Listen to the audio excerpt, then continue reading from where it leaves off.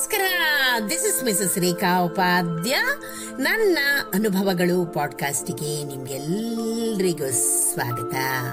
ಬನ್ನಿ ಸ್ನೇಹಿತರೆ, ಇವತ್ತಿನ ಈ ಹೊಸ ಸಂಚಿಕೆಯಲ್ಲಿ ನಾವು ಒಂದು ಉತ್ತಮವಾದ ಕತೆ, ಸ್ವಾಭಿಮಾನ, ಇದನ್ನ ಇವತ್ತಿನ ಈ ಸಂಚಿಕೆ ಮೂಲಕ ಕೇಳಿ ಆನಂದಿಸೋಣ ಹಾಗೂ ಕಲ್ತ್ಕೊಳ್ಳೋಣ. ಸ್ನೇಹಿತರೆ, ನಾವೆಷ್ಟೇ ಬಡವರಾದ್ರೂ ಪರವಾಗಿಲ್ಲ, ಆದ್ರೆ ಸ್ವಾಭಿಮಾನ ಅನ್ನೋದನ್ನ ಯಾವತ್ತಿಗೂ ನಾವು ಬಿಟ್ಕೊಡ್ಬಾರ್ದು. ಬನ್ನಿ ಸ್ನೇಹಿತರೆ, ಇದರ ಸಲುವಾಗಿ ಒಂದು ಚಿಕ್ಕ ಕಥೆಯನ್ನ ಈಗ ಕೇಳಿ ಬರೋಣ. ಹೋಟೆಲ್ ಮಾಲೀಕರೊಬ್ರು ಎಲೆ ಇಟ್ಟು ಊಟ ಬಡಿಸ್ಲಿಕ್ಕೆ ಅಂತ ಬಗ್ಗುತ್ತಿದ್ದಂತೆ ವ್ಯಕ್ತಿಯೊಬ್ರು ಅವರನ್ನ ಕೇಳ್ತಾರೆ, ಊಟಕ್ಕೆ ಎಷ್ಟಾಗುತ್ತೆ?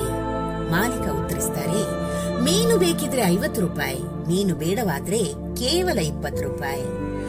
ಆ ವ್ಯಕ್ತಿಯು ತನ್ನ ಹರಿದ ಅಂಗಿಯ ಕಿಸೆಯಿಂದ ತೆಗೆದ 10 ರೂಪಾಯನ್ನ ಮಾಲೀಕನಂತ ಚಾಚುತ್ತಾ ಹೇಳ್ತಾರೆ, ನನ್ ಕೈಲಿ ಇಷ್ಟೇ ಇರೋದು, ಇದಕ್ಕೆ ಸಿಕ್ಕೋದನ್ನ ಕೊಟ್ರೆ ಸಾಕು, ಬರೀ ಅನ್ನವಾದ್ರೂ ಅಡ್ಡಿಲ್ಲ, ಹಸಿವು ನೀಗಿದ್ರೆ ಸಾಕು, ನಿನ್ನೆ ಮಧ್ಯಾಹ್ನದಿಂದ ನಾನು ಏನನ್ನು ತಿಂದಿಲ್ಲ. ಅಷ್ಟು ಹೇಳ್ಬೇಕಾದ್ರೆ ಅವರ ಮಾತುಗಳು ತಡವರಿಸಿದವು. ಹೋಟೆಲ್ ಮಾಲೀಕ ಮೀನು ಬಿಟ್ಟು ಬಾಕಿ ಎಲ್ಲವನ್ನೂ ಅವರಿಗೆ ಬಡಿಸ್ತಾರೆ. ಮಾಲೀಕರು ಅವರು ಊಟ ಮಾಡೋದನ್ನೇ ನೋಡಿ ನಿಂತರು. ಅವರ ಕಣ್ಣಿಂದ ಕಣ್ಣೀರು ಸಣ್ಣದಾಗಿ ಕೆಳಗಡೆ ಜಾರ್ತಾ ಇತ್ತು. ಅದನ್ನು ಉಜ್ಜಿಕೊಂಡು ಸಣ್ಣ ಮಗುವಿನಂತೆ ನಿಧಾನವಾಗಿ ಊಟ ಮಾಡೋದನ್ನ ಕಂಡ ಪಕ್ಕದಲ್ಲಿ ಕುಳಿತ ವ್ಯಕ್ತಿ ಕೇಳ್ತಾರೆ, ನೀವ್ ಯಾಕೆ ಅಳ್ತಾ ಇದ್ದೀರಾ?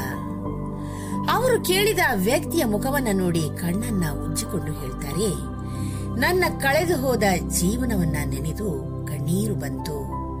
ನನಗೆ 3 ಮಕ್ಕಳು, ಅವರಲ್ಲಿ 2 ಗಂಡು 1 ಹೆಣ್ಣು. 3 ಜನರಿಗೂ ಕೂಡ ಒಳ್ಳೆ ಕೆಲಸವಿದೆ. ನನಗೆ ಸಿಕ್ಕಿದ ಎಲ್ಲಾ ಸೌಭಾಗ್ಯವನ್ನು ನಾನು ಅವರಿಗೆ ನೀಡಿದೆ. ಅದಕ್ಕಾಗಿ ನಾನು ಕಳ್ಕೊಂಡಿದ್ದು ಬರೀ ನನ್ನ ಯೌವನವನ್ನು, 28 ವರ್ಷದ ಪ್ರವಾಸ ಜೀವನ. ಎಲ್ಲದಕ್ಕೂ ನನ್ನ ಬೆನ್ನೆಲುಬಾಗಿದ್ದ ನನ್ನ ಹೆಂಡತಿ ಮೊದಲೇ ನನ್ನನ್ನು ಒಂಟಿಯಾಗಿಸಿ ಹೊರಟು ಹೋದ್ಲು.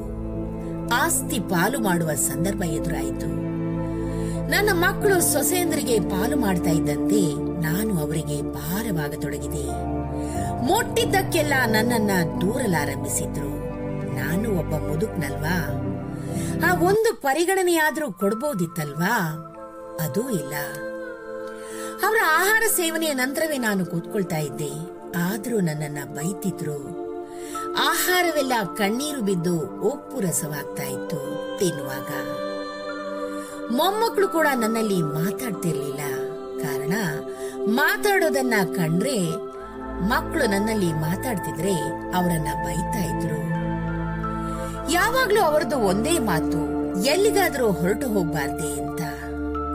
ಈ ಕಲ್ಲು ಭೂಮಿಯಲ್ಲಿ ರಾತ್ರಿ ಹಗಲು ಎನ್ನದೆ ಬೆವರು ಸುರಿಸಿ ದುಡಿದು ಉಂಟು ಮಾಡಿದ ಹಣದಲ್ಲಿ, ತಿನ್ನದೆಯೂ ಮಲಗದೆಯೂ ನಾನು ಅವಳು ಕೂಡಿಟ್ಟ ಹಣದಲ್ಲಿ ಕಟ್ಟಿದ ಈ ಮನೆ, ಅವಳ ನೆನಪುಗಳು ಮಲಗಿರೋದು ಆ ಮನೆಯಲ್ಲಿ. ಆ ಮನೆ ಬಿಟ್ಟು ಹೋಗ್ಲಿಕ್ಕೆ ನನ್ ಮನ್ಸು ಕೇಳಲಿಲ್ಲ. ಆದ್ರೆ ಏನು ಮಾಡ್ಲಿ, ನಿನ್ನೆ ಹೊರಟು ಬಿಟ್ಟೆ. ಸೊಸೆಯ ಒಡವೆ ಕದ್ದೆ ಅಂತ ಕಳ್ಳನ ಪಟ್ಟ ಕಟ್ಟಿ ಮಗ ನನ್ನಲ್ಲಿ ಸಿಟ್ಟು ಮಾಡಿಕೊಂಡ. ಪುಣ್ಯಕ್ಕೆ ನನ್ನನ್ನ ಹೊಡೆದಿಲ್ಲ, ಅದೇ ನನ್ನ ಭಾಗ್ಯ. ಇನ್ನು ಮತ್ತೆ ಅಲ್ಲಿ ನಿಂತ್ರೆ ಅದೂ ನಡಿಬಹುದು. ಅಪ್ಪನಿಗೆ ಹೊಡೆದ ಮಗ ಎಂಬ ಹೆಸರು ಬರಬಾರ್ದಲ್ಲ. ನನಗೆ ಸಾಯಲು ಭಯವಿಲ್ಲ. ಅಲ್ಲದೆ ನಾನಿನ್ನೂ ಯಾರಿಗೋಸ್ಕರ ಬದುಕಬೇಕು? ಅವರು ಪೂರ್ತಿ ಊಟ ಮಾಡದೆ ಎದ್ರು. ತನ್ನಲ್ಲಿರೋ 10 ರೂಪಾಯಿಯನ್ನ ಮಾಲೀಕನ ಕಡೆ ಚಾಚಿದ್ರು. ಮಾಲೀಕರು ಹೇಳ್ತಾರೆ, ಬೇಡ ಬೇಡ ಸರ್, ಇದು ನಿಮ್ಮ ಕೈಯಲ್ಲಿರ್ಲಿ. ಯಾವಾಗ ಬೇಕಿದ್ರೂ ನೀವು ಇಲ್ಲಿಗೆ ಬರ್ಬೋದು, ನಿಮ್ಗೆ ಇಲ್ಲಿ ಊಟ ಇದ್ದೇ ಇರುತ್ತೆ. ಆದ್ರೆ ಆ ವ್ಯಕ್ತಿ ಆ 10 ರೂಪಾಯನ್ನ ಅಲ್ಲೇ ಇಟ್ಟು ಹೇಳಿದ್ರು, ತುಂಬಾ ಸಂತೋಷವಾಯ್ತು ನಿಮ್ಮ ಉಪಕಾರ. ಏನು ತಿಳಿಬೇಡಿ, ಸ್ವಾಭಿಮಾನ ನನ್ನನ್ನ ಬಿಡ್ತಾ ಇಲ್ಲ, ಬರ್ತೀನಿ, ಇನ್ನೊಮ್ಮೆ ಸಿಗೋಣ ಅಂತ ಅವರ ಗಂಟನ್ನ ಎತ್ತಿಕೊಂಡು ಸೀದಾ ಅವರಷ್ಟಕ್ಕೆ ನಡೆದುಕೊಂಡು ಹೋದ್ರು. ಆ ವ್ಯಕ್ತಿ ಮಾಲೀಕರ ಮನಸ್ಸಿಗೆ ಉಂಟು ಮಾಡಿದ ಗಾಯ ಈಗ್ಲೂ ಒಣಗ್ಲಿಲ್ಲ. ಅದ್ಯಾಕೆ ಎಲ್ಲಾ ಹಸಿರು ಎಲೆಗಳು ಒಂದಲ್ಲ ಒಂದು ದಿನ ಹಣ್ಣಲ್ಲಿ ಆಗ್ತದೆ ಅಂತ ಯಾರು ಚಿಂತಿಸ್ತಾ ಇಲ್ಲ. ಸ್ನೇಹಿತರೆ, ಈ ಕತೆ ನಿಮ್ಗೆ ಇಷ್ಟವಾಗಿದ್ದಲ್ಲಿ ದಯವಿಟ್ಟು ಇದನ್ನ ಎಲ್ರಿಗೂ ಶೇರ್ ಮಾಡಿ. ಯಾರಾದ್ರೂ ಒಬ್ಬರ ಮನಸ್ಸು ಬದಲಾದ್ರೆ ಸಾಕು, ಆ ಬದಲಾವಣೆ ನಮ್ಮಿಂದಲೇ ಆಗ್ಲಿ.